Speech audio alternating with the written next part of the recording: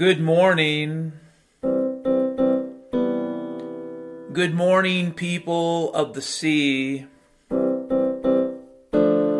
Good morning to the people of the sky, living on super dynamic, dirigible Hindenburg-type sky ships. Hello. Good morning to the people on the moon, living in tunnels. Good morning to the chickens outside, laying their eggs. It's Thursday, December the 2nd, 2021, in the age and time of Boblimtok. Yes, the era of Boblimtok in the general, holiday time of Grinken. And Grinken is so close, it's one of those fuzzy holidays. You don't know its real date until it's all over. But after Grinken time comes, you'll know. You'll feel the grizzle on your feet. Your teeth will be covered in viscera. Your eyes will be glazed over and jaundiced. You'll stare deeply into the void, and the void will look back at you, motherfucker.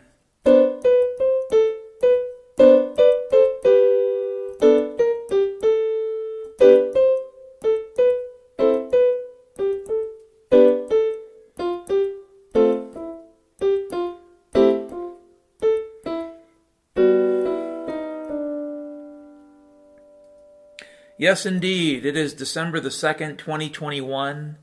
I suppose you could say we're in the holiday season. Not sure which season we're in. Seems like the season of the witch.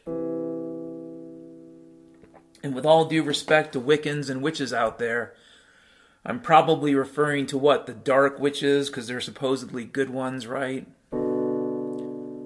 But we are in a dark, strange season of manipulation and lesser magic. We are in a dark season of military psychological warfare. We are in a dark season of trauma-based mind control and gaslighting and people being constantly told, you can open up, you gotta close down. You can open up, you gotta close down, you gotta put on a mask. No, you can take off one mask, you gotta put 6 on, you can take all your masks off if you want to. Just take 3 or 4 booster shots every 17 minutes. Yes, you'll get the blue screen. You'll be walking down the street one day and someone will look in your eyes and see the Microsoft swirly.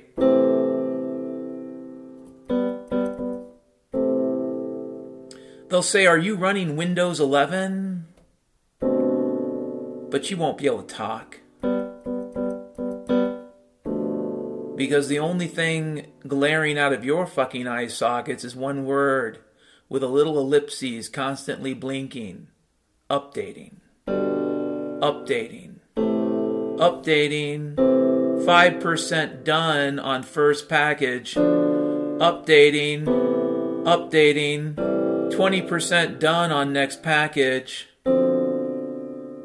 That's all that your eyes read now that you've gotten the mighty super duper clot shot 17, right? That's what that fear op narrative tells you too, right?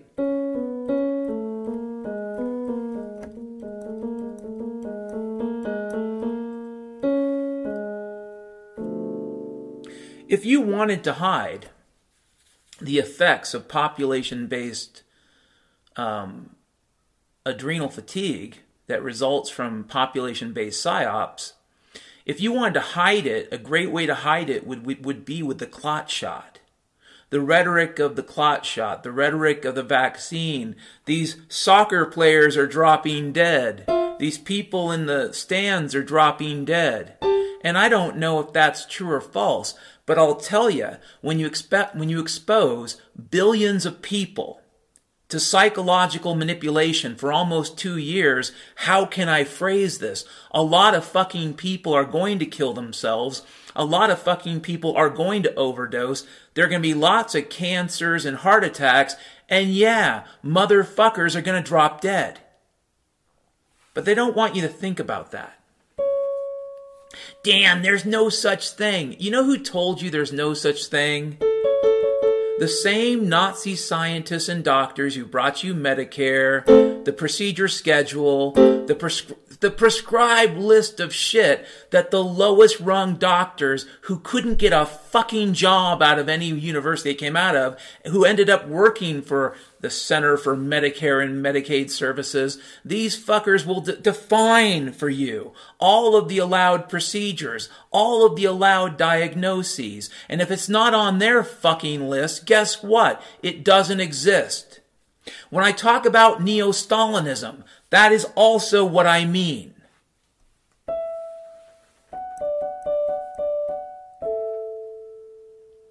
Yeah. Went a little crazy there.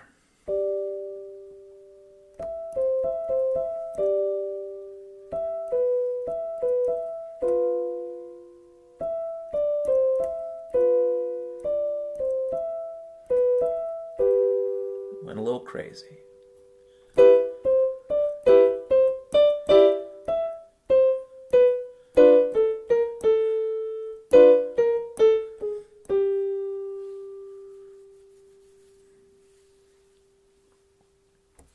Yeah, this is a great season of manipulation, and people are being manipulated.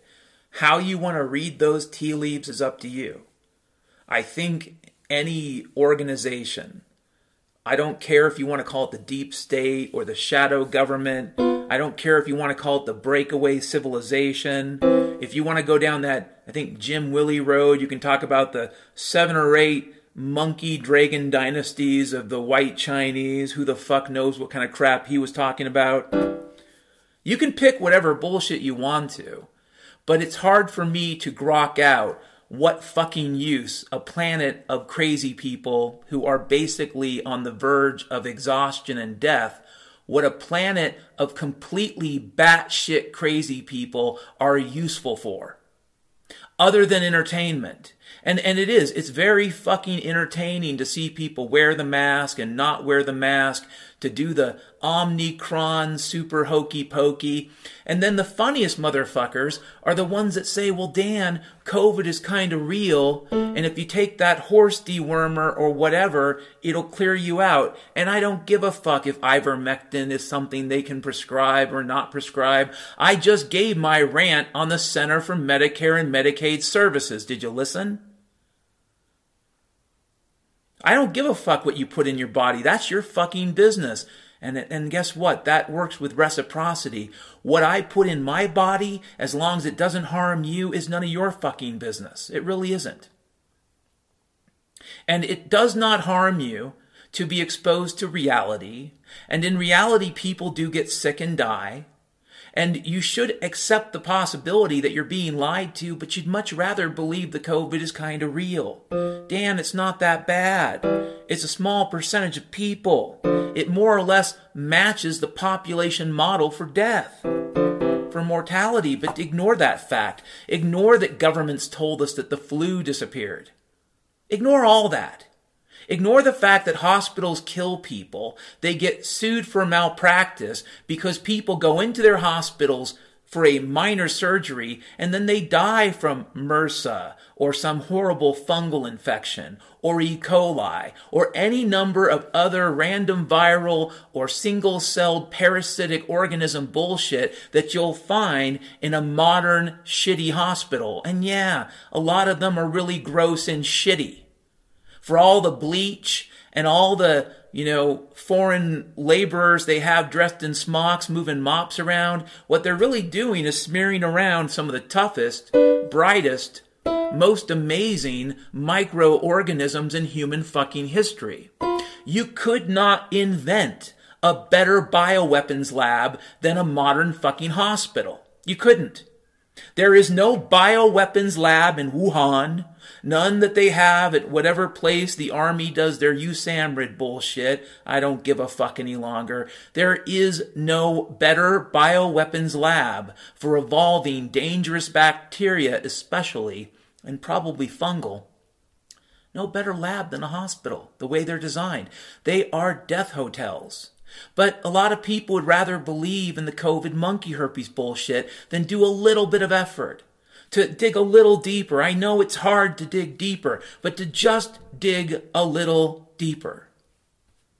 But it's scary, isn't it, to dig a little deeper? I didn't really want to rant on the monkey herpes, but it's Christmas season, right?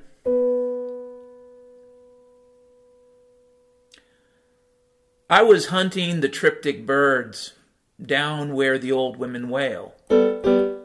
I was hunting the triptych birds down where the old women wail.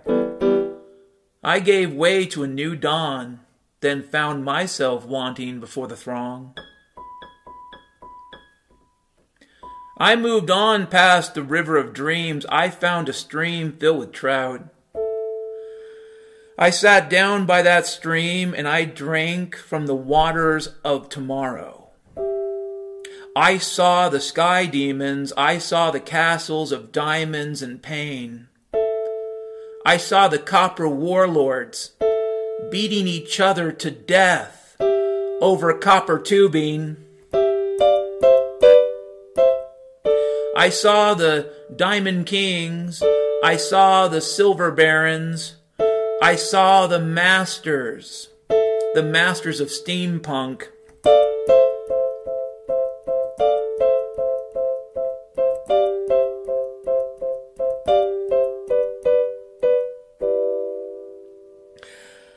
I was hunting the triptych birds. Down where the old women wail, I gave way to a new dawn, then found myself wanting before the throng.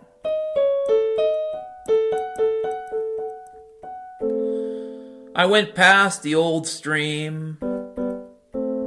I found the wild horses on the plateau. I picked a horse and I called it Fred. And then I grabbed that horse by its scruffy neck and head. I wrestled it into submission.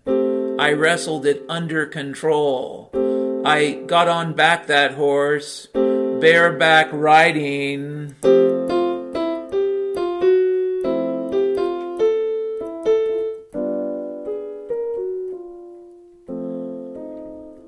And we rode, Fred and I, across the desert plateau. We made it to the high hills of the Uinta Mountains, where the ancient Eskimo lords ruled over all the volcanoes. We met the Hawk Angel. The Hawk Angel gave us some shrooms.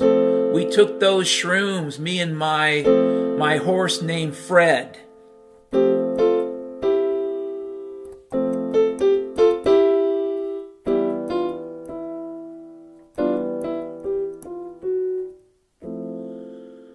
I was hunting the triptych birds down where the old women wail. Down where the old crones scream, and they scream, "Why did you do this to me? Why, universe, did you punish me with the hammer of fate, you fuck?" I hunted those birds down to where the old crones scream out the dirty words of the ancient people. They know how to say fuck you in Sumerian. They'd scream and yell and gnash their teeth. They would take the bones of their victims and they would etch out signs and symbols, descriptions on the wall of their own lost sickness. I went down there. I had a drink. I drank their vodka swill.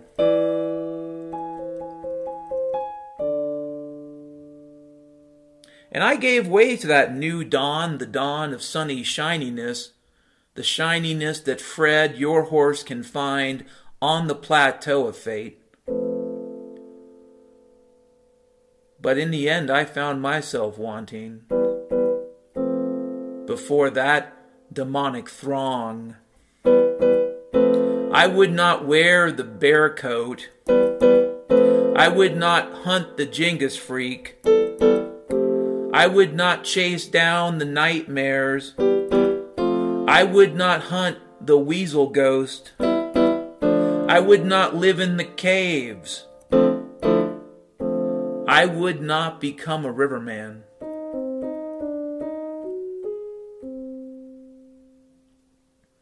I was hunting the triptych birds, down where the old women wail. I gave way to a new dawn, then found myself wanting before the throng. Next topic. You know, I was a kid, more or less, and a teenager in the 1980s. I was a little kid in the 70s, but I became a teenager in the 1980s. I remember the election of 1980 between Jimmy Carter and Ronald Reagan. And it was one of those moments in American history where revisionism and fantasy and propaganda, all of that was boiling up with a lot of pain. Not really like today, because I would say probably today for a lot of people, especially people that grew up in rural America back then, today seems about 10 billion times worse.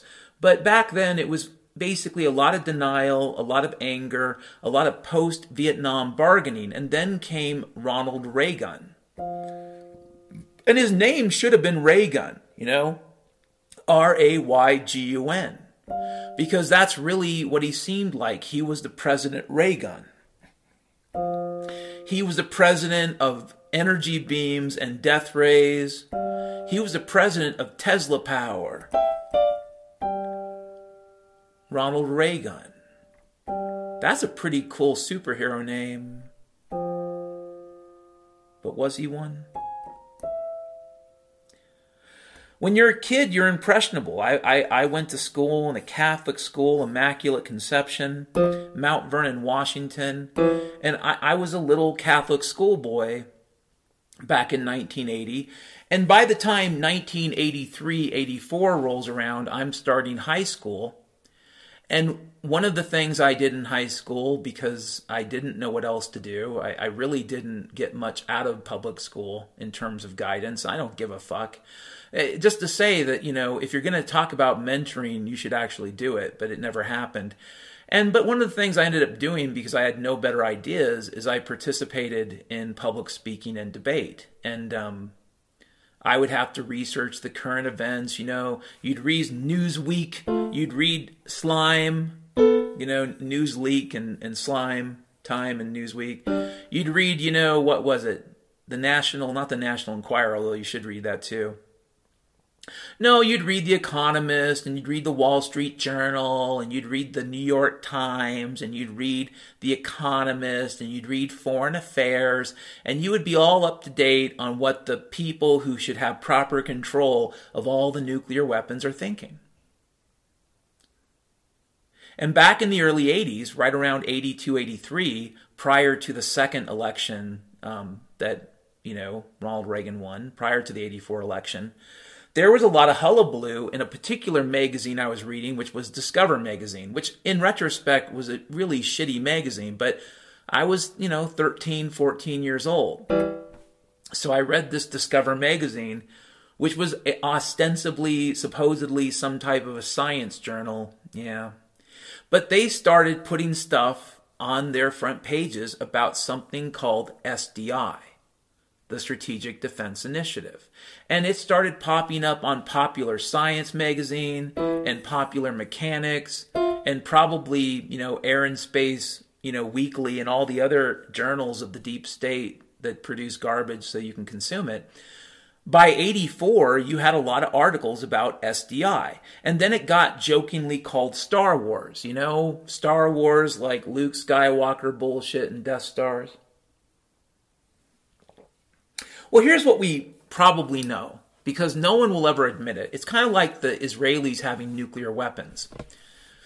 We know they have nuclear weapons. We know they have the hydrogen bomb. We know they have a lot of hydrogen bombs, given the size of their country. They have a lot of nuclear weapons, but no one ever talks about it. We all pretend it's not a thing. Well, I don't, but people in the U.S. government, the State Department, all the apparatchiks, the people that live in the donut around Washington, D.C., all the Jews for Jesus freaks, all these motherfuckers, they basically know that the Israelis have nuclear weapons, that they are in violation of several treaties that govern the expansion of nuclear powers, just like Pakistan, just like North Korea. Except for we highlight, Pakistan, India, North Korea as these various powers, that violated the proliferation treaties. But we never talk about Israel and their nuclear weapons. It's kind of funny. It's one of those pretend games we play. Back in the early 80s, mid-80s, there was a program called the Strategic Defense Initiative. And the goal of the program was to build a missile shield. So if the enemy, the Soviet Union, which was really the enemy at the time because we were already in a kind of warming relationship with communist China. You may not know this, but it was the Nixon administration that opened the door to China. So if you want to understand where the modern China story starts as far as the U.S. economy goes, it starts with Kissinger, it starts with Nixon, it starts in the early 70s. By the time you get to the early 80s, you already have, garbage crap made in communist China being shipped over here. You already have the beginnings of what would be called globalism. It really wouldn't take off until the Cold War officially ended. But it was already starting. So China was kind of an ally, I guess you could say, given the Sino-Soviet split, given the fact that the Chinese and the Soviets hated each other more. The Chinese hated the Russians at the time more than they hated us. That's the easiest way to say it. And we were all doing the whole trilateral realpolitik Kissinger bullshit. So all we wanted to do was to find some enemy to pivot off of. An enemy of my enemy is a frenemy. That's the Kissinger saying.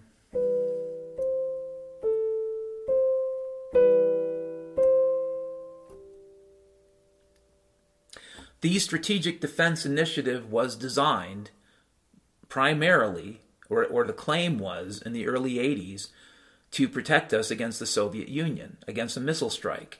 And at the time, the rough estimate was between, worst case, as short as 10 minutes or less. Because if you have a Soviet submarine off your coast, and it's stealthy enough to stay hidden, and it can launch a missile to, let's say, target Washington, D.C., that sub-launched Soviet missile would probably take, 6-7 minutes, right? Maybe longer, maybe 10 minutes. But the best case scenario with a sub-launch sneak attack is about 10 minutes.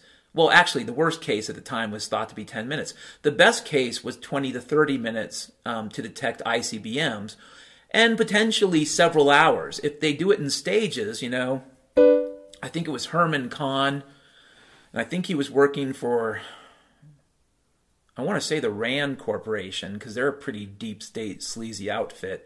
But I think it was Herman Kahn who wrote the book on thermonuclear war. And at the time, the general strategic feeling was, in addition to mutually assured destruction, is that everybody would probably creep towards full-scale nuclear war. So it was unlikely that you would have one of these massive sneak attacks. The general theory was nuclear war would start out with, tactical nukes on the battlefield, and then it would escalate. And the process of escalation, according to Kahn, goes through stages, and it's not like you go directly to the end of the board of the game. You have to go across all the squares. That was the general thinking.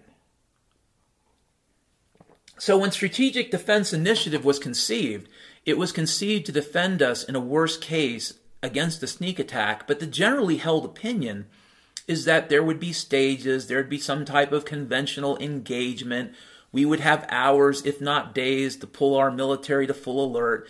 So by the time any nuclear exchange began, we'd all be ready, blah, blah, blah. And that's nice wishful thinking. But that was the wishful thinking in 1983-84.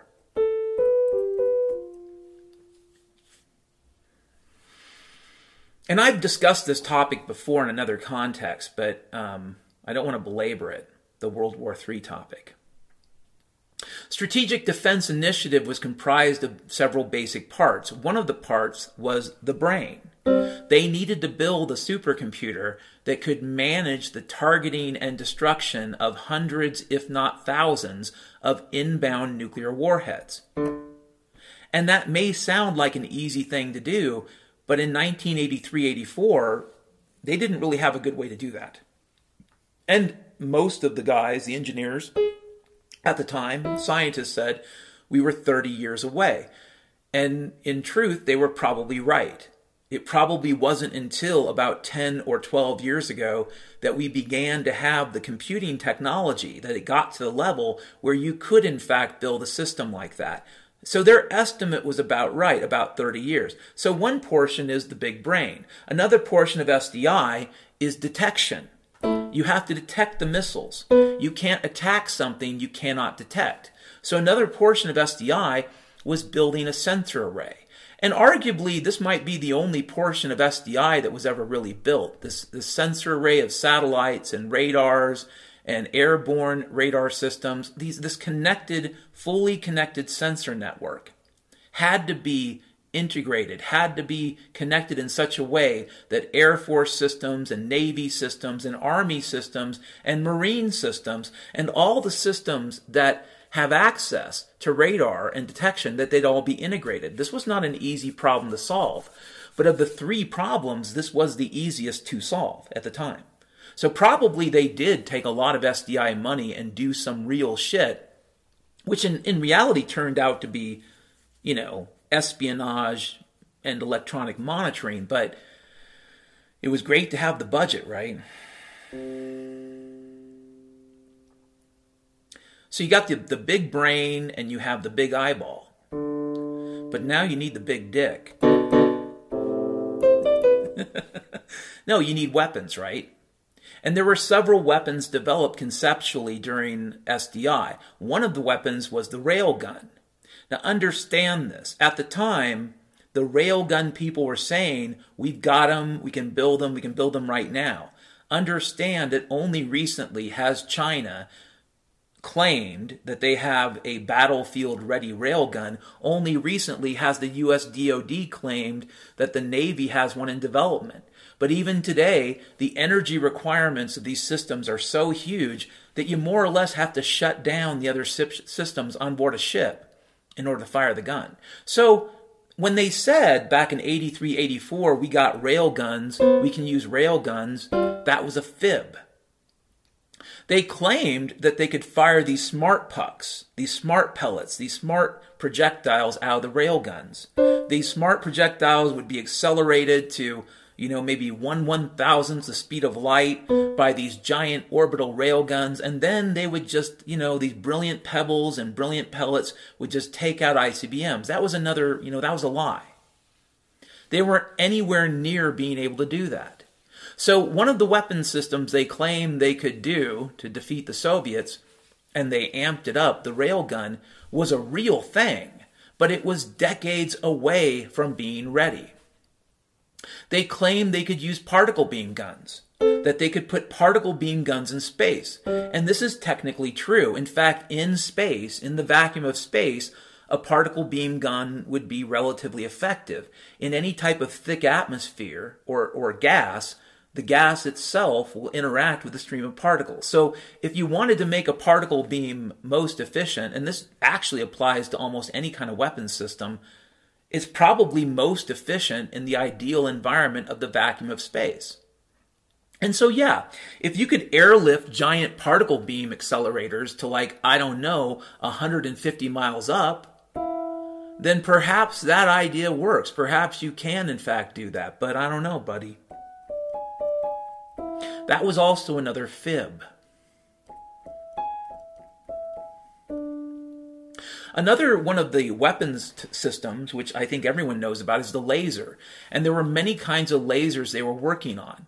One of the types of lasers was, I think, called the hydrogen fluoride laser, and I think a variant of it is actually being developed for the battlefields of today. And the hydrogen fluoride laser is a chemical reaction laser. They also were dealing with the issue of thermal blooming. Now, what is thermal blooming? Well, you know the thing I said about efficiency and vacuums? It turns out if you have a really powerful laser and you fire it through the atmosphere, you run the risk of exploding the atmosphere and blocking the beam. And this is not so great. You also run the risk of simply exploding the laser, because you're basically delivering to the atmosphere a level of energy in a concentrated form that is essentially going to generate a plasma, it's going to generate effects, and it will in fact block itself. This is called thermal blooming, and it's bad. It's BAD bad. In recent years, like in the last decade, they've more or less solved that problem, focusing on lensing, focusing on not just generating a massive amount of laser power, but also focusing on the issue of how do you manage that energy in an atmosphere if you're not in a vacuum. If you're in a vacuum, there's no issue. You can fire that powerful laser and it will perform in an incredibly efficient way. But if you're in atmosphere, that laser is going to interact with the gases in the atmosphere, and that's going to cause problems. But they've solved most of them in the last decade. They didn't have a solution in 1983. They didn't have a solution in 1993. They were getting close. The estimate of 30 years that a lot of people, a lot of the critics of SDI said, this might be possible 30 years from now. That was the common refrain amongst the critics. And frankly, I think the critics are there for a psyop purpose too. It's part of the Overton window. It's part of controlling the discourse. But the critics, the allowed critics of 1983-84, generally said the same thing. Even if this was possible, it's 30 years from now. And they were pretty much correct. Now, what we later learned from various spooks and various deep state thugs and various scum from the DoD complex, what we later learned is that all of these lasers, all of these weapons, all of these sensors, all of these supercomputers, they knew that they all wouldn't do it. They wouldn't do it for decades. They would not be ready for decades. But what they wanted to do was convince the Soviets they could. And if the United States can't build it, there's one thing I'll tell you we can do. We can bullshit our way through it. You know, what the Research Triangle can't do, and what MIT can't do, and what all of these advanced research organizations can't do, Hollywood can do. Hollywood can convince people that we can put giant orbital lasers up in space in 1983. I know we can do this today, I mean, assuming the rest of that cosmology is true, but we probably could not do it in 83. And the general mythology is, it goes like this. The Soviets believed we could. You know, the Hollywood psyop bullshit worked. They spent too much money and they bankrupted themselves in an arms race they could never win. That's the mythology. I think there's more to it than that.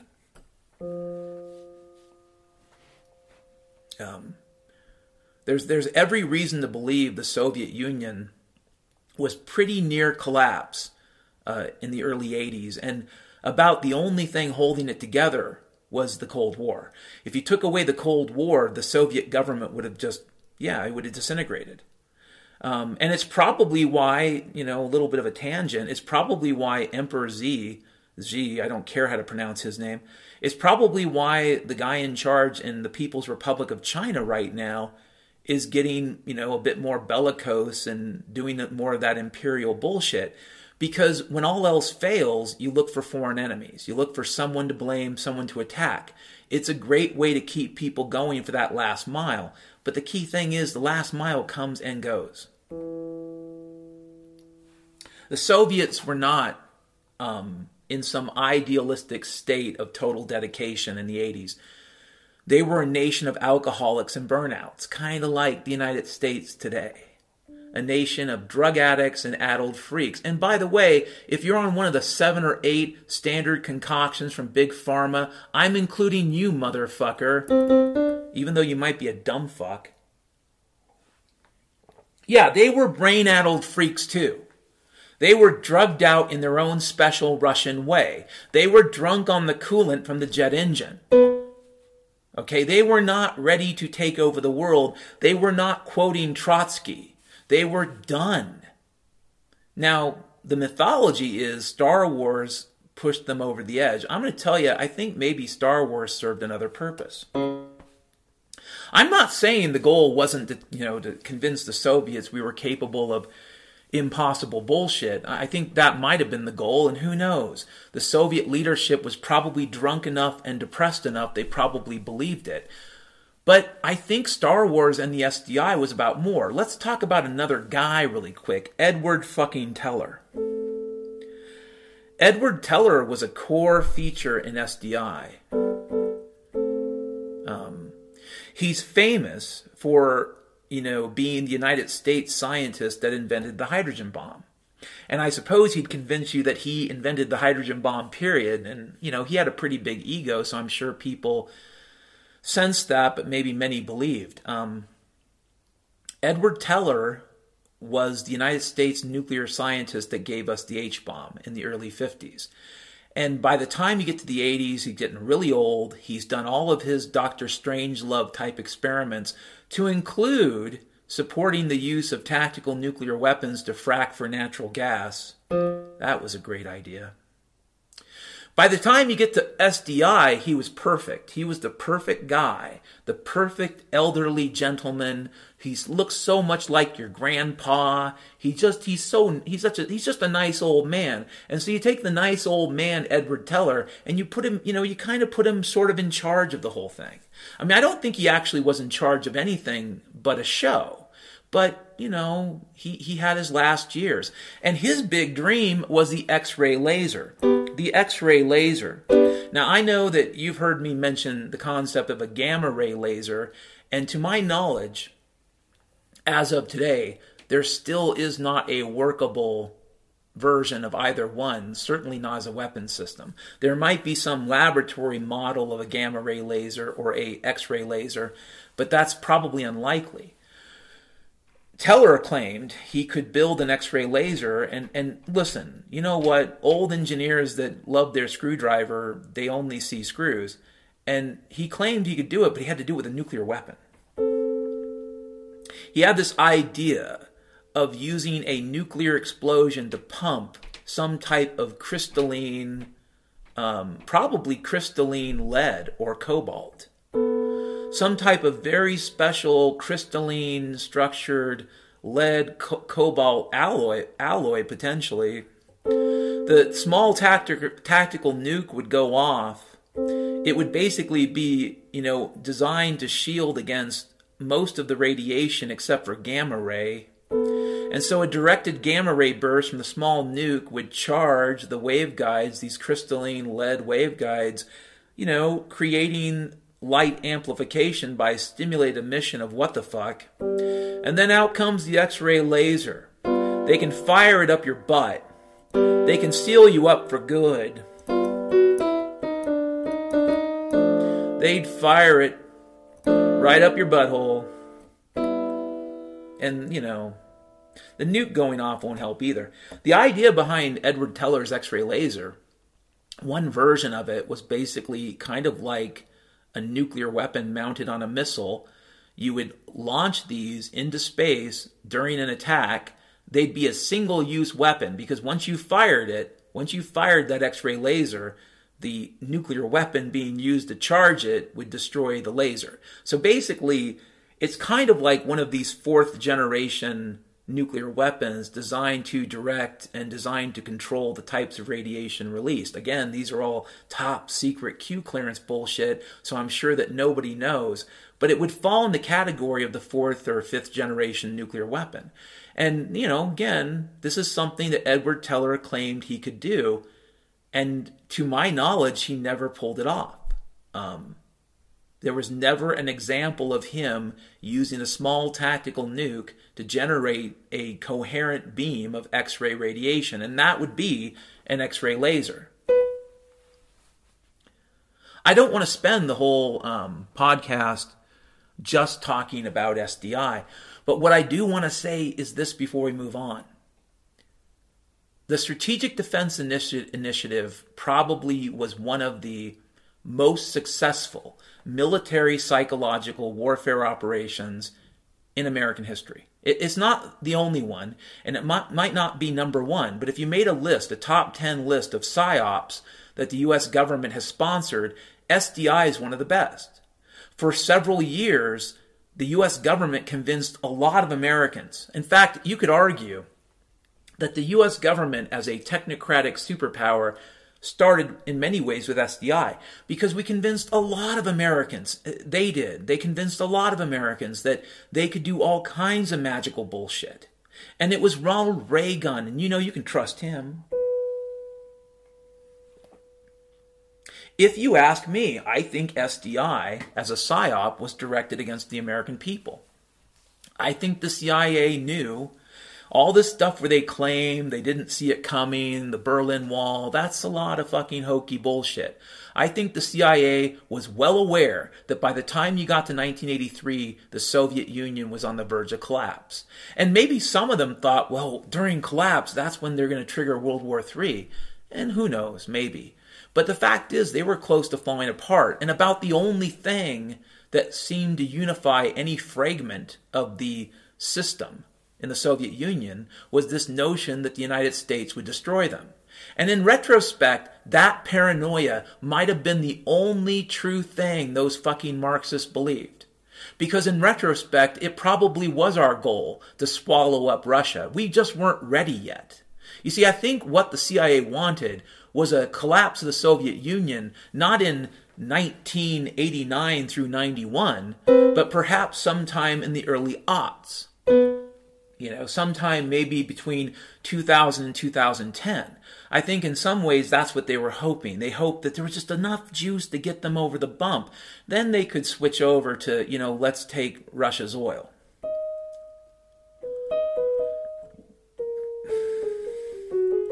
But I don't know. I'm not CIA. I'm not privy to their bullshit. But I think that you could make an argument.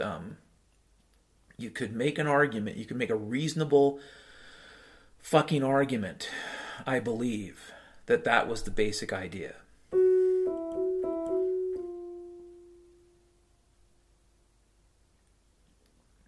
I think the Soviet Union, for the CIA, I think they wanted that collapse to happen later. And I think that's what was really going on. It wasn't so much they didn't see it coming.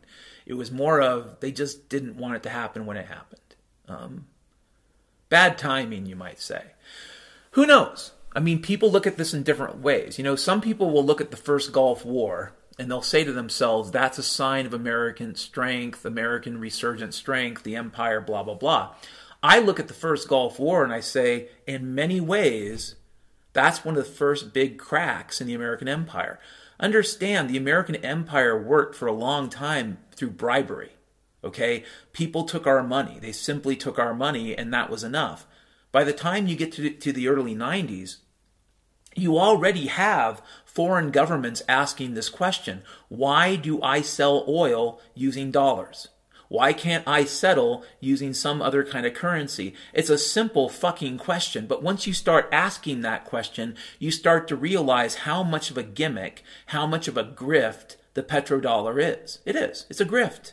It's a really cool grift. It's a way to make money without doing one fucking thing, but it's a grift, making people use dollars to buy oil.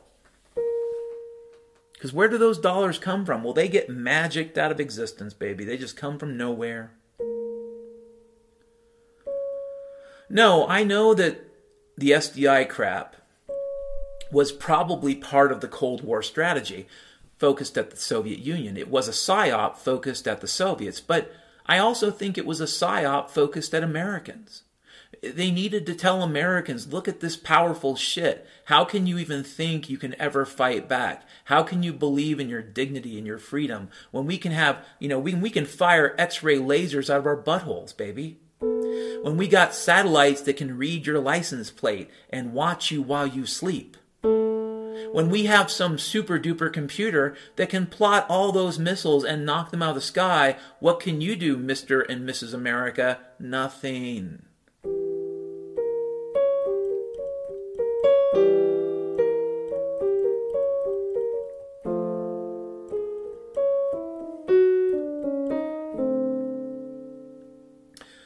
Next topic, and I'm going to read an article from Zero Hedge, though probably that one might not make any sense given things, but this one comes from Zero Hedge. Let's wait for it to open up.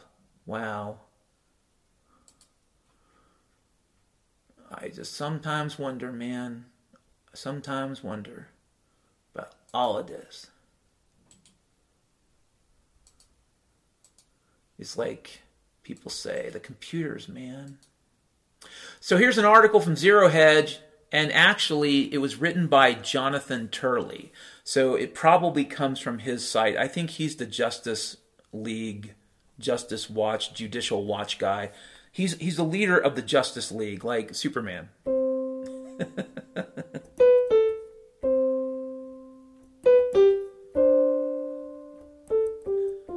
Headline: The gun did it? Baldwin denies pulling the trigger in fatal Rush shooting. Once again, this is published to Zero Hedge on Thursday, December the 2nd, 2021. The author is Jonathan Turley.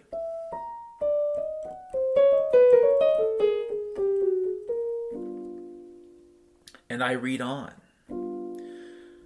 Recently, I noted the curious scene of actor Alec Baldwin insisting with reporters that he has been given clear legal instructions not to discuss the shooting of Halyna Hutchins at the set of the movie Rust, and then make detailed statements about the shooting.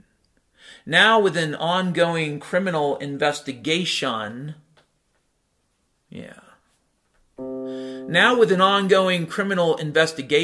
and various civil lawsuits expected to be filed, Baldwin has given a detailed statement to ABC News' George Stephanopoulos, including a surprising claim that he never pointed a gun or pulled the trigger. That interview may be one of the most watched scenes, particularly if he is charged criminally or sued civilly. In the interview, Baldwin clearly and expressly denies ever pulling the trigger or even pointing the gun at Hutchins. And I quote, "The trigger wasn't pulled. I didn't pull the trigger. I would never point a gun at someone and pull the trigger on them, never." That is a bold statement, to be sure, and it locks in Baldwin's defense for better or worse. It would seem he will be arguing that the gun discharged on its own. As an antique Colt 45, it may be argued that the weapon discharged without the conscious pulling of the trigger. That would make the gun defective. Baldwin also added, and I quote, "Someone put a bullet in a gun, a bullet that wasn't even supposed to be on the property." As noted earlier, the problem is that Baldwin was not just an actor but a producer on the set. He was arguably responsible for the set itself and the props. What is most striking about the new claim is that it is subject to physical testing and even a demonstrative exhibit before the jury. If experts report that the gun did not have a hair trigger or some defect, it would greatly erode Baldwin's credibility. It is very unlikely that his counsel has had access to the gun or even any film evidence from the scene. Notably, however, they do have the statement of an assistant director that he thought the shooting was a misfire.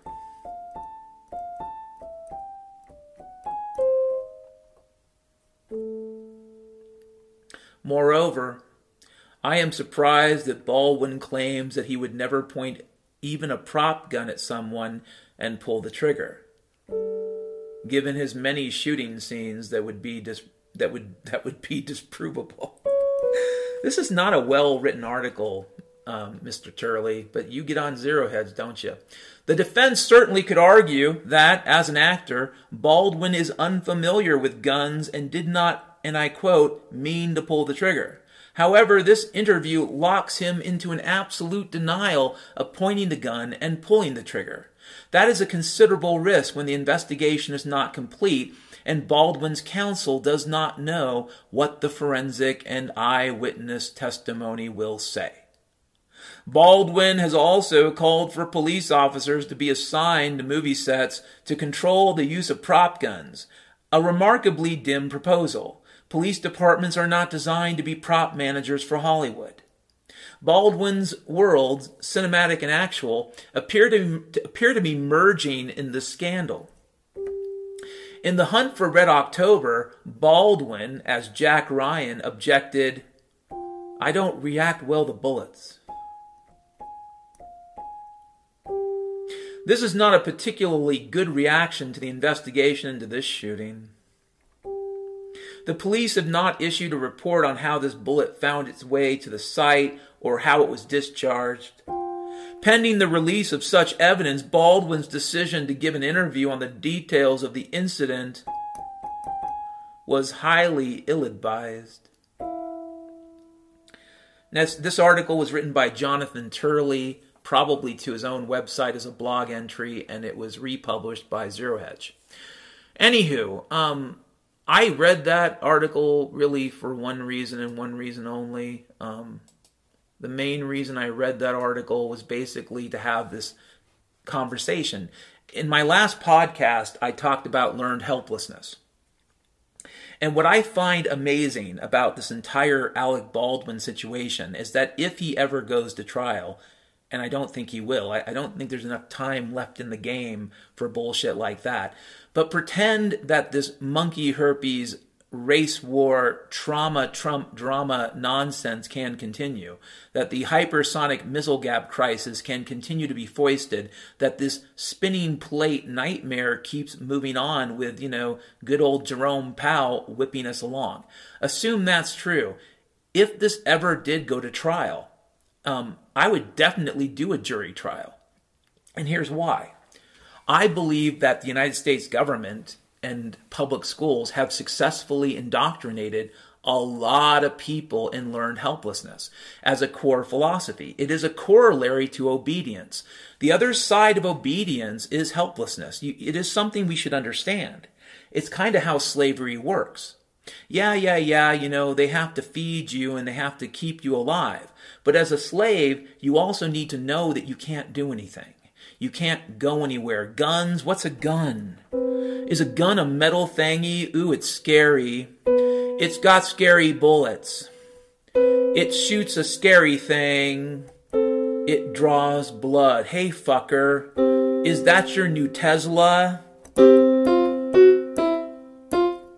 Is that your brand new Tesla? You're gonna go out drinking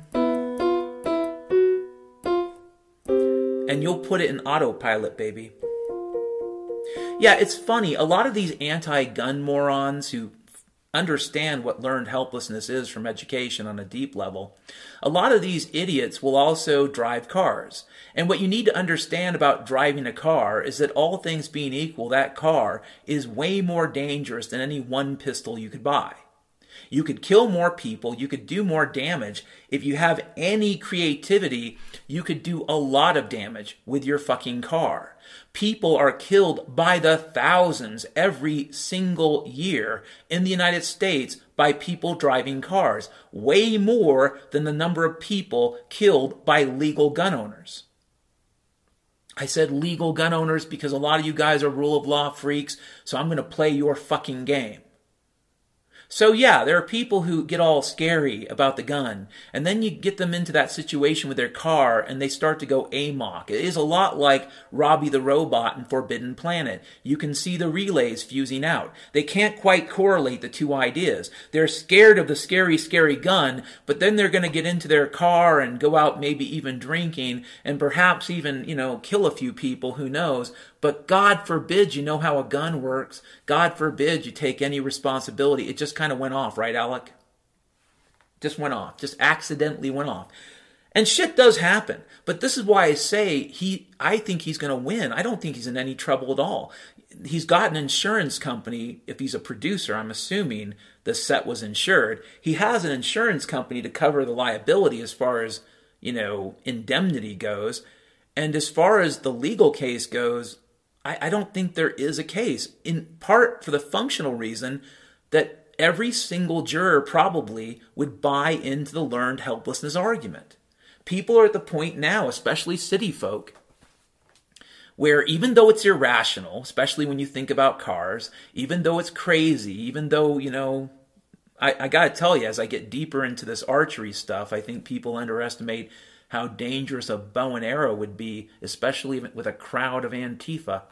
But, yeah, people are scared of the scary, scary gun. You put a jury from an average city, any kind of fancy schmancy average city, any group of city dwellers, you put them in the jury room and you say that gun, it went crazy. It started talking about the state of Israel. It started talking about Alex Jones, and then it just went off.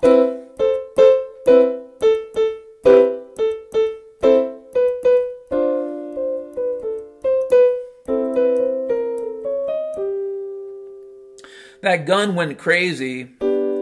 That gun went mad. That gun attained consciousness. That gun attained awareness and metacognition.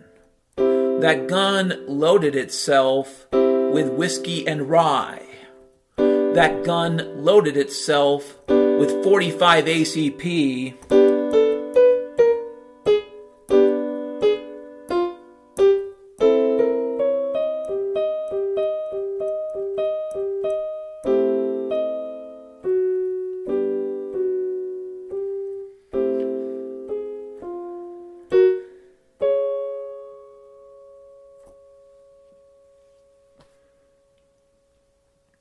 I don't want to spend a lot of time on that any longer. I feel like I've killed a dead horse talking about SDI and Alec Baldwin.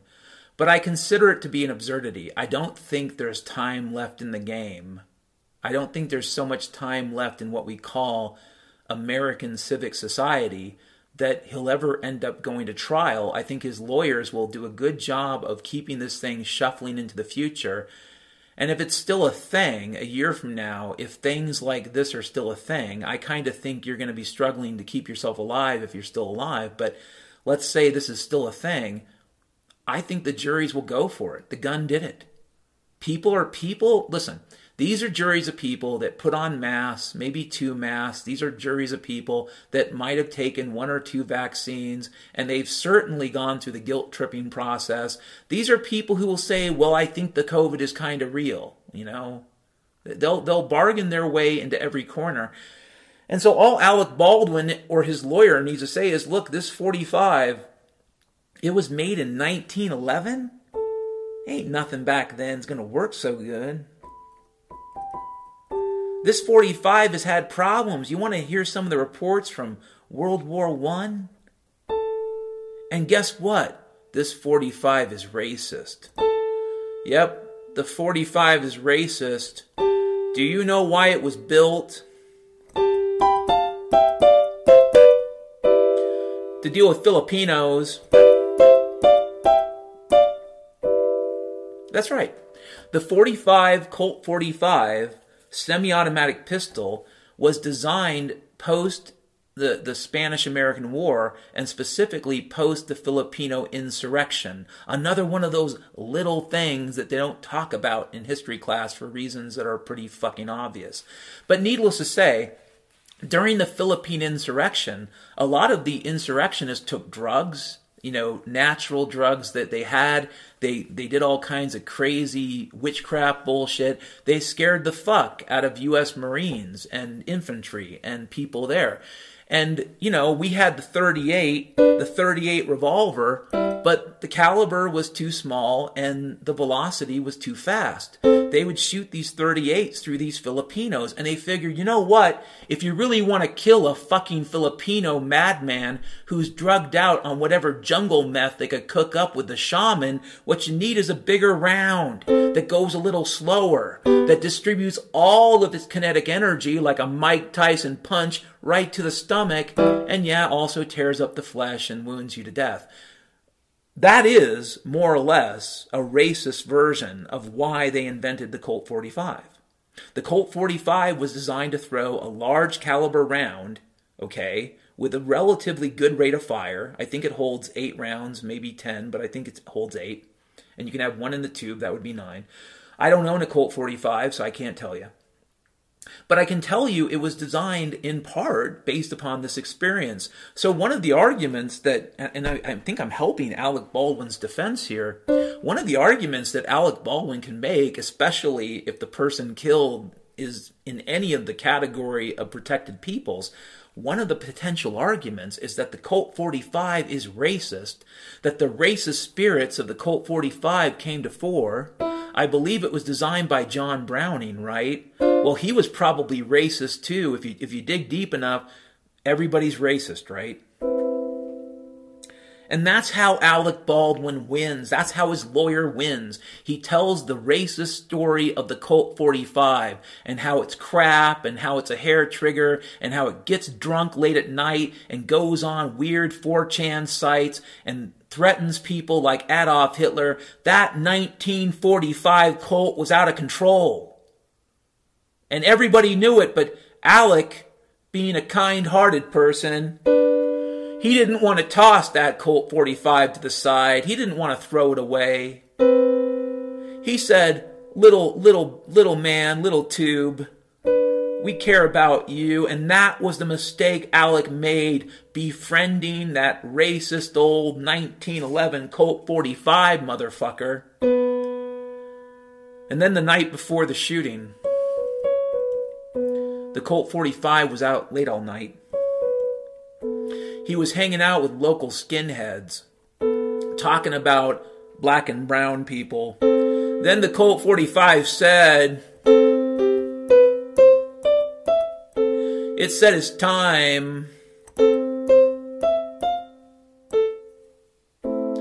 for the pure blood revolvers, for the pure blood automatics, for the pure blood semis. Time to come out of your caves. It's helter skelter. Yeah, I don't want to beat the dead horse of Alec Baldwin either, but I find the defense to be absurd and also basically brilliant. I expected Alec Baldwin to jump the shark to exactly where he's at, but I expected it to happen closer to the trial. In fact, doing it right now is smart. Here's the deal, folks. Everything fails. Nothing works or lasts forever. You can be the most conscientious gun owner, but after you fire so many rounds, eventually parts of that gun will fail. It isn't some conspiracy. Nobody hates you. It's simply reality. So if Alec Baldwin wanted to make the argument that his gun failed, which I think is a fair argument, this shit happens, and he can prove it, then that's the whole story and it's over. That's the whole story. How that gun ended up with a live round, that's its own stupid special question. I can't answer that question. I think that is quite weird, that gun ended up with a live round. But if you ignore the live round, guns malfunction. It does happen. I mean, look at Vice President Cheney. That piece of shit killed a man, probably on purpose, but he got out of it with some sort of gun defect, accidental gun going off. Fuck, Alec, you get your lawyer to call up Cheney's lawyer. I'm sure there's some hokey precedent they set in fucking Wyoming or someplace about accidentally killing people with shotguns, and you can apply it. Because shotguns are probably racist too. They're probably related to slavery. And, having, all those buckshots, you can chase down the slaves and hunt them easier, right? When you're a drunk redneck.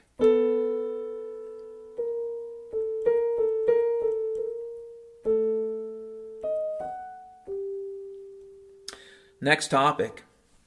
So in a previous podcast, like I think the one I did last night, we talked about that story of the Australian teenagers escaping from a COVID camp in Australia. And as I said, I think this might be PSYOP bullshit. I don't know that it's true. I have no way to verify this story.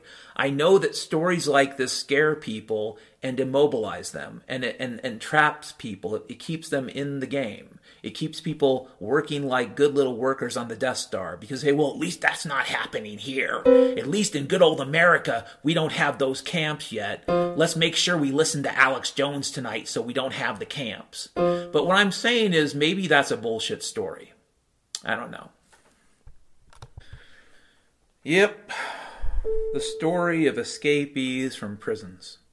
But again, I think it's a story, but I was talking in that previous podcast about a good name or title for the series or the movie. And I think I've come up with a good name for the movie that could lead to a Netflix series. The name of the movie is COVICTED. Yep. The movie COVICTED, not yet rated, comes out in 2023, Boblim Doc. Yes, it's in the style of Roger Corman. COVICTED is the story of a half a dozen, maybe a dozen, let's say a baker's dozen. How about 10 Australian-style busty stripper hookers? And the matron, the matriarchal leader of the stripper clan, is a 40-something, very beautiful, large-breasted African-American woman named Bronnie Chestnut.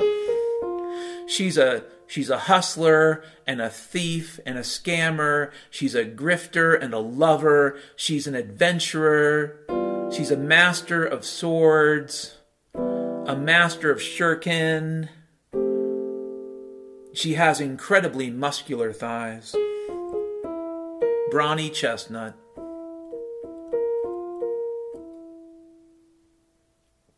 And of course, this group of Australian stripper hookers would be the whole demographic. You have the Asians, and you have, probably some random Italian with an Aussie accent. You probably have some German hooker, probably somebody from South America. You're going to need somebody from an indigenous region of Australia to be representative, to add things up. You're going to have at least one ginger.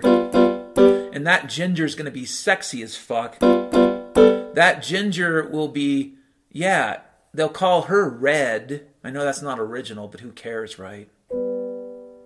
Bronnie Chestnut and Red. All the little Asian hookers. Wearing a t-shirt. Wearing underwear. In a COVID style, jungle prison hell.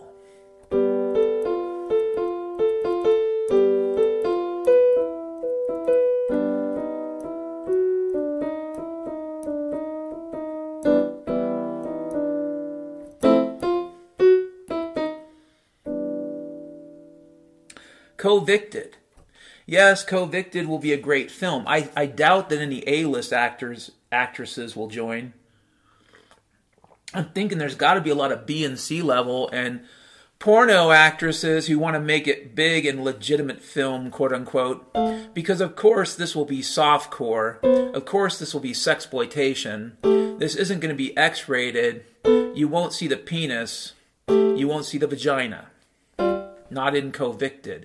But it'll all be implied, and you will see naked women in showers massaging their boobies with soapy suds. All of this is necessary to deal with the pandemic.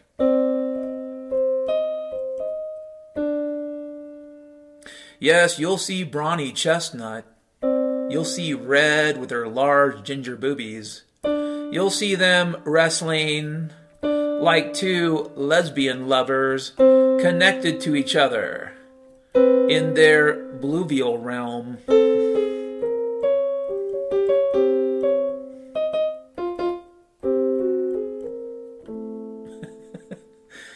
Yes, indeed. And of course, you're still going to have some evildoer nurse. I said Helga Extreme. Probably should be a Danish person. In fact, there should be a Danish man and a Danish woman in charge of this monkey herpes COVID jungle rape camp in Australia for people that test positive for the Omicron 1617. And yeah, the Danish woman will be a kind of a dominatrix type. She'll have a whipping chamber and a chamber of water torture, the chamber of engudulation, the chamber of steam cleansing and oily wrestling. Yes, these Danes are really great. And then, the movie probably ends with, a lot like Women in Cages, and I'll tip my hat to that great formula. The movie probably ends with some type of revenge spree, where the crazy women under, Brawny Chestnut decide to take sexy revenge on the Danish, let's say it's Gunther and Helgris Gromp. They're the ones in charge from the United Nations. They're the ones in charge of the sexy COVID monkey herpes jungle rape camp. Yeah. That's the movie COVICTED, coming out in 2023. And you know what? If the acting is shit, if the plot is basically as sophisticated as I just said, that film's going to make a lot of money. Because the formula of soapy boobies has been making money in Hollywood for many, many decades now.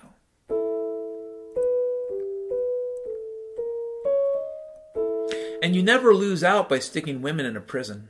Yes, look at Orange is the New Black. That's kind of exploitive, if they'll admit it. There's something special about women in a jungle prison where they only get to wear underwear and a really ratty shirt and maybe some Crocs if they've been nice.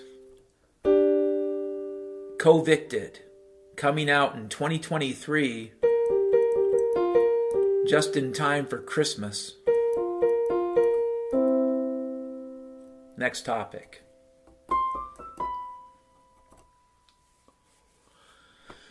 Oh, so I don't want to get into, this topic too deeply, in part because I'm no expert. But I was thinking about all this quantum nonsense, like quantum entanglement and whatnot.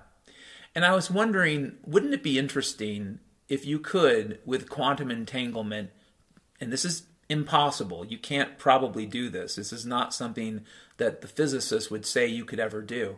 But imagine there was some way to transmit energy using quantum entanglement.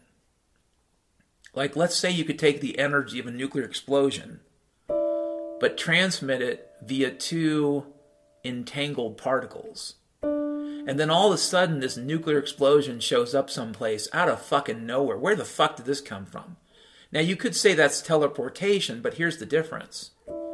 I'm talking about an inchoate transmission of energy. With teleportation, if it's the kind that involves sending a person from A to B, you have to have a kind of coherence. You can't just disintegrate somebody and then launch their disintegrated mass someplace. You have to be able to reintegrate. But the thing with what I'm proposing is no reintegration is required. You simply have to shove the effects of that explosion someplace else instantaneously. I know that that's impossible. You can't do that. But if two universes were at war with each other, if you had this multiverse and universe A and universe B knew of each other's existence and hated each other, then this type of bullshit seems like it would at least make sense for film purposes. Next topic.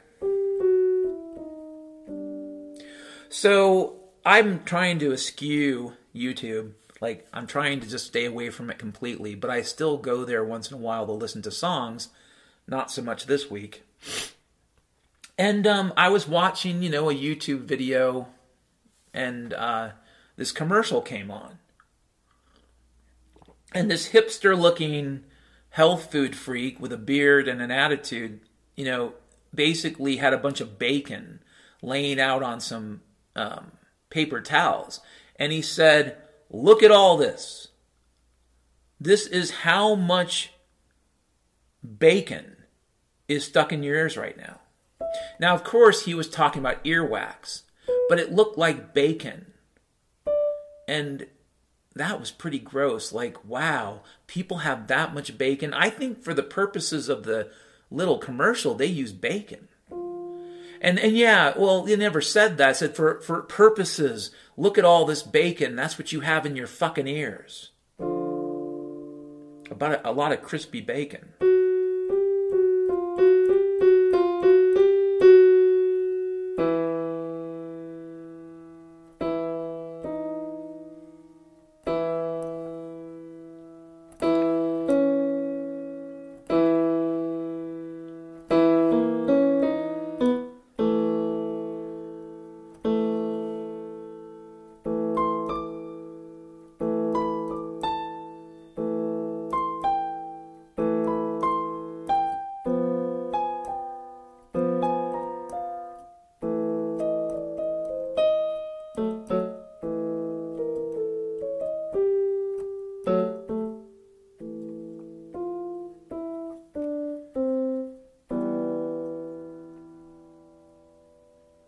Next topic, because I beat that one quickly. One of the things that pops up these days, and I've kind of dealt with this over and over again, but I think I'll deal with it one more time. One of the bargaining things people do is, well, it can't get any worse. And I get it. I understand it. If you're a mom and a dad and you have kids that are not of age, you want to be able to say to them, it's no big deal, it can't get any worse. And if you don't know already, if you shouldn't have kids listen to my podcast. I mean, a lot of other people won't necessarily say that. I'll tell you straight up.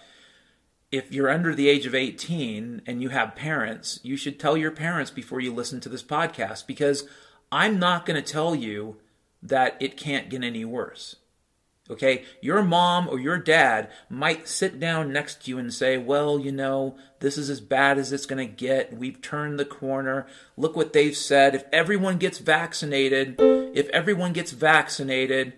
10 years you'll own nothing and you'll be happy. Yeah.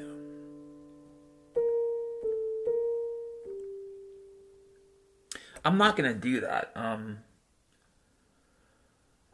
I think that it is a feature of human beings to be, for the most part, kind of inherently optimistic. You have to be, because times are hard, and human life, and all the consciousness we have of it, we have awareness of the struggle, and at times you say to yourself, this is shit, this is terrible. So humans kind of have to believe, on some level, we need to believe, that it's going to get better.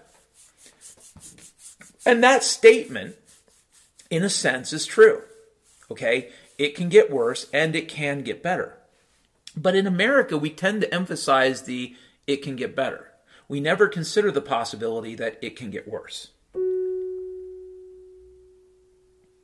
I think that's also a product of the learned helplessness public education thing. This kind of false optimism. I'm not opposed to optimism. I think there have been times in my life, believe it or not, when I've been fueled by optimism. These are not the times, but I have been at times. But it can get worse. I think that one of the reasons why these psyops have been so successful, and I've said this before, but I'll say it again, is that the powers that be have given people catastrophes to choose from. You could call them lesser catastrophes or lesser apocalypse. You've got your stagflation, you've got your depression, you got your World War III, you got your pandemic, you got your race war bullshit, and you got your never-ending fear-mongering about climate change. You got tons of shit that they give you to be afraid of, and even if all of that is bullshit, it's easier to deal with than probably the truth. You see, the one thing I think that is missing from all these theories, especially the reset theories, is the truth. The truth is, they don't have the juice, they don't have the energy, they don't have the resources to do any of the crooked bullshit that they say they can do. The truth is, if there was a reset, it happened a long fucking time ago. You don't do the shit that these people have done worldwide since 2020 unless the reset already fucking happened. And if your definition of the reset is an amped up version of this with special effects, I go back to what I said before. They don't have the resources for it. They have culminated. In the military sense, they have reached the point where they don't have the resources, and yet they still haven't reached the objective. They have culminated before objective. This is really bad. And this is why they're focusing on fear. This is why they're focusing on invisible monkey herpes viruses, because they know that they can scare the fuck out of you still. And they're doing it. But I think it's easier for people to grab onto the COVID because, on one level, I think they know it's bullshit. And on another level, it seems like comprehensible human bullshit that is not going to end the world or end reality or do anything catastrophic. And what I'll tell you is, as of today, the best case scenario for the human race, the best case scenario for the United States, is going to be the collapse of the dollar empire. That is inevitable now. You can talk all you want to about how indestructible this thing is, but you have to ignore reality to believe that shit. Everything is destructible. Every empire falls apart. This crooked empire has been fueled by grifting my entire life, and I'm not a young person. So it's going to fall apart, and I think that that's what we're looking at right now, and that's best case scenario. So please, by all means, tell people it can't get any worse. But you're not helping them if it does. That's another thing to remember. If you tell people this is as bad as it will get, it can't get any worse, there are two things that are going to happen. Some of the people will know the truth, and they will feel like they're being gaslit, and they're just going to tell you to fuck off. That's one of the things that could happen. And there's more than a couple things that could happen. Another thing that could happen is you could be talking to the wrong fucking person on the wrong fucking day. And the very next thing they do with your COVID, fear-mongering, monkey herpes, kind of real race war garbage is they take it to their bathroom and they kill themselves. Yeah, there's a few different things that will happen when you decide to pick one of these fear monkeys and promote it. It's not really something that has no consequences. It has consequences. If you put a mask on and you walk down the street and kids see you wearing a mask, that has consequences. If you force masks on school-age kids at school, that has consequences. If you put masks on your own kids, and you should know better that they do nothing, you can check out the legal statements on the box itself that it was sold in. No lawyer is going to sue anybody over anything. If you do that, fine, but there's going to be consequences. We have younger generations that have lived under a couple of years of some pretty wretched gaslighting. And best case scenario, I can imagine the thugs from Clockwork Orange. But I think it's going to be a lot worse than that, and I'm not going to sugarcoat it.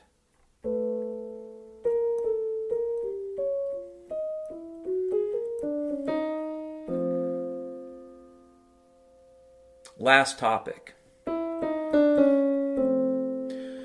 This week, Pfizer made an announcement. They're going to have an anal COVID suppository. It's a COVID suppository style butt plug. Merck introduced the butter churner. Merck introduced the butter churner style, anti-COVID dildo.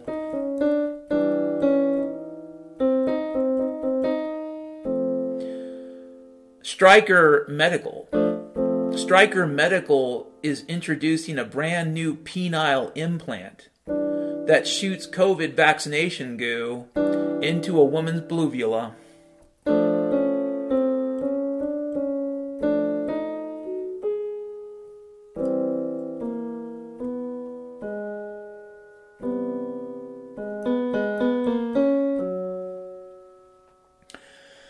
Yes, indeed. Pfizer announces this week that they have an anal COVID suppository-style butt plug. Merck has introduced the butter churner-style anti-COVID dildos for female markets, something that conveniently fits in your handbag. Stryker Medical has a new penile implant. It shoots COVID vaccination goo right into a woman's bluvula.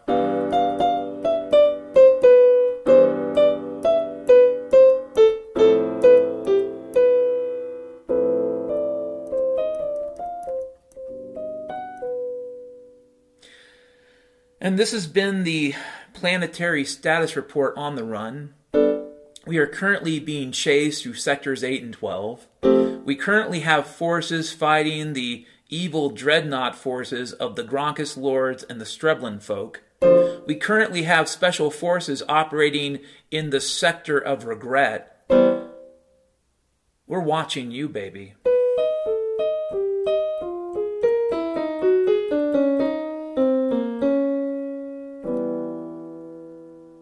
We watch you every night, baby.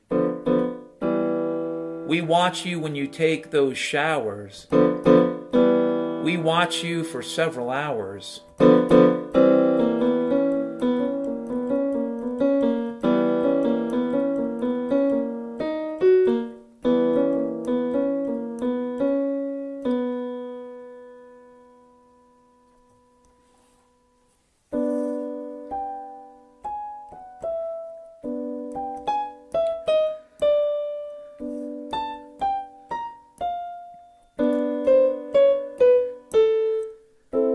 It's time to board. It's time to board the spaceship. It's time to take the ride to Mars with Elon Musk. You can join the hooker Republic of Mars if you want to.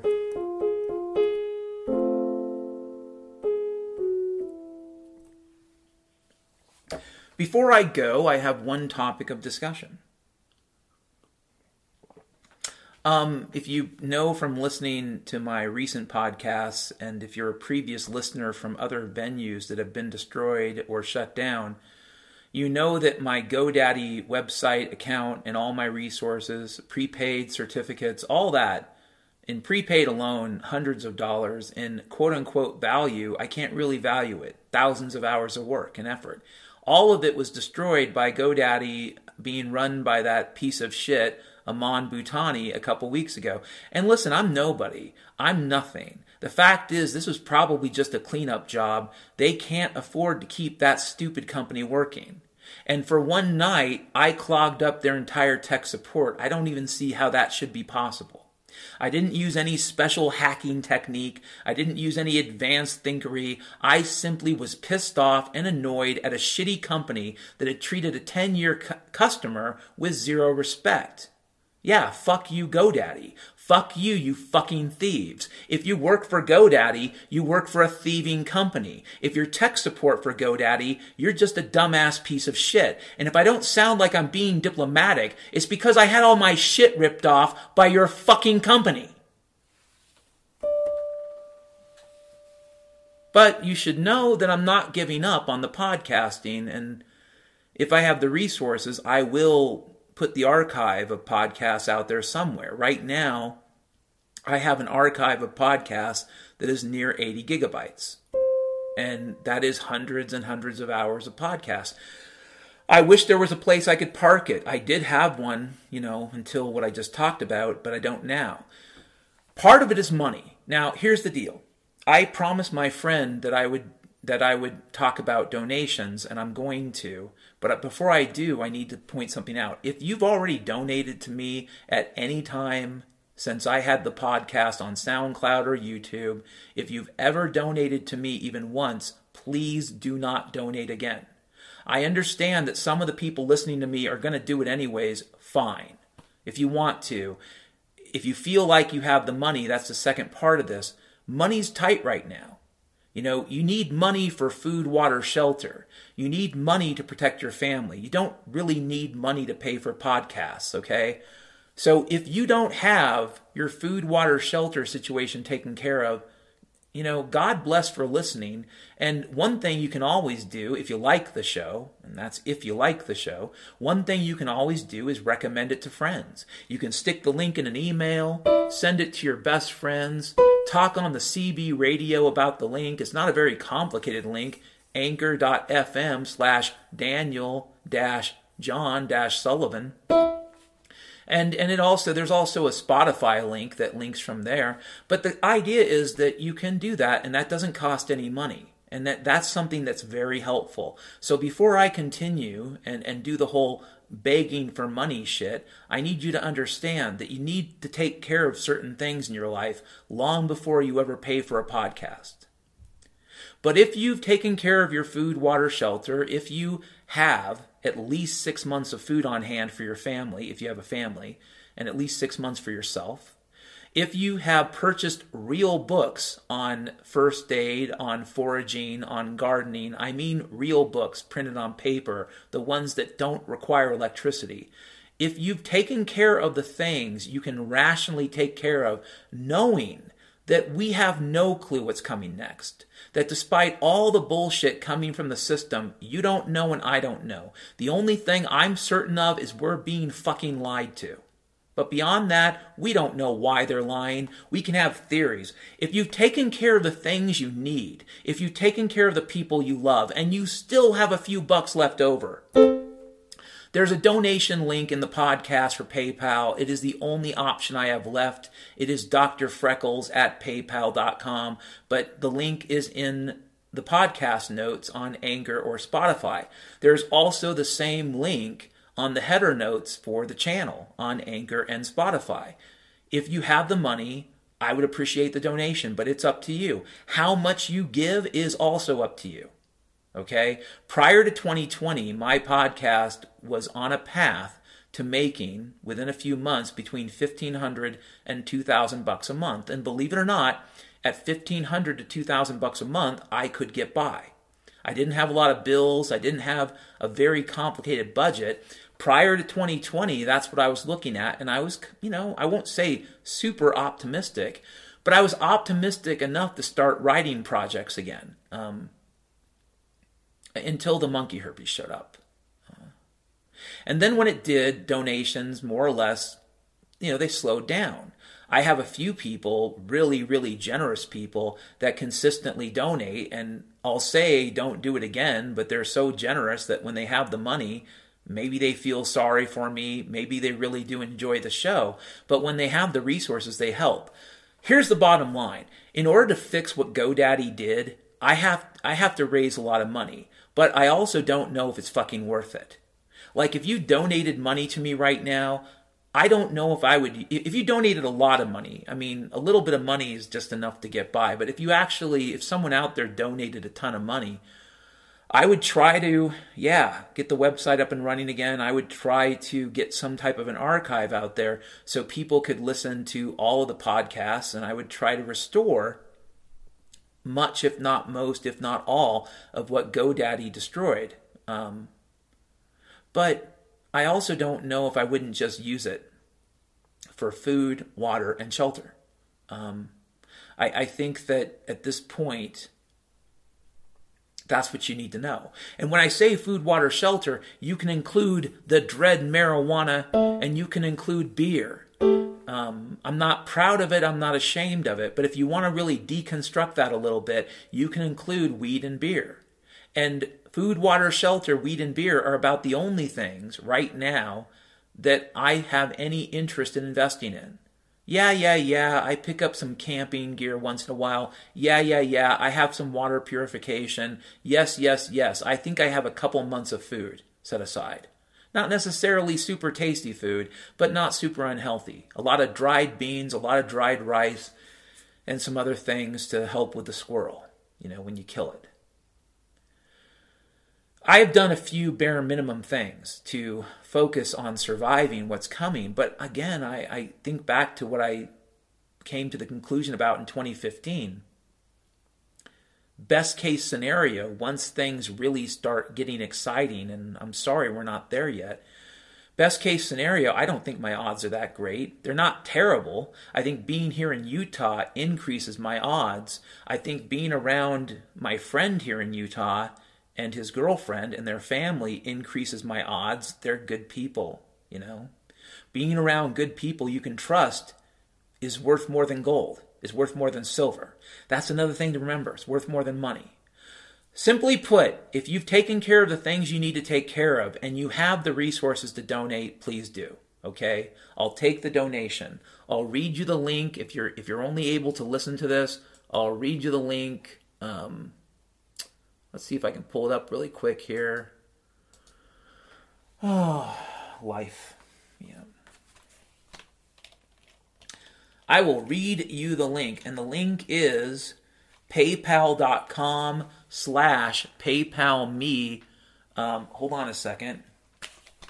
Something weird just happened there. That was really weird. Actually, that was weird. I'm going to talk about that in a second potentially, but that was so weird. I don't know what to do with it. Yeah, okay.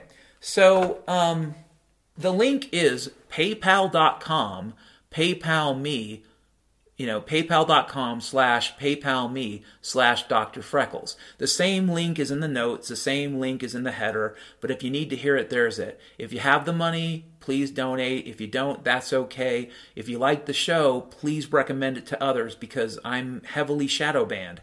I even get my emails crunched. So, I can use all the help I can if you like the show about getting the word out.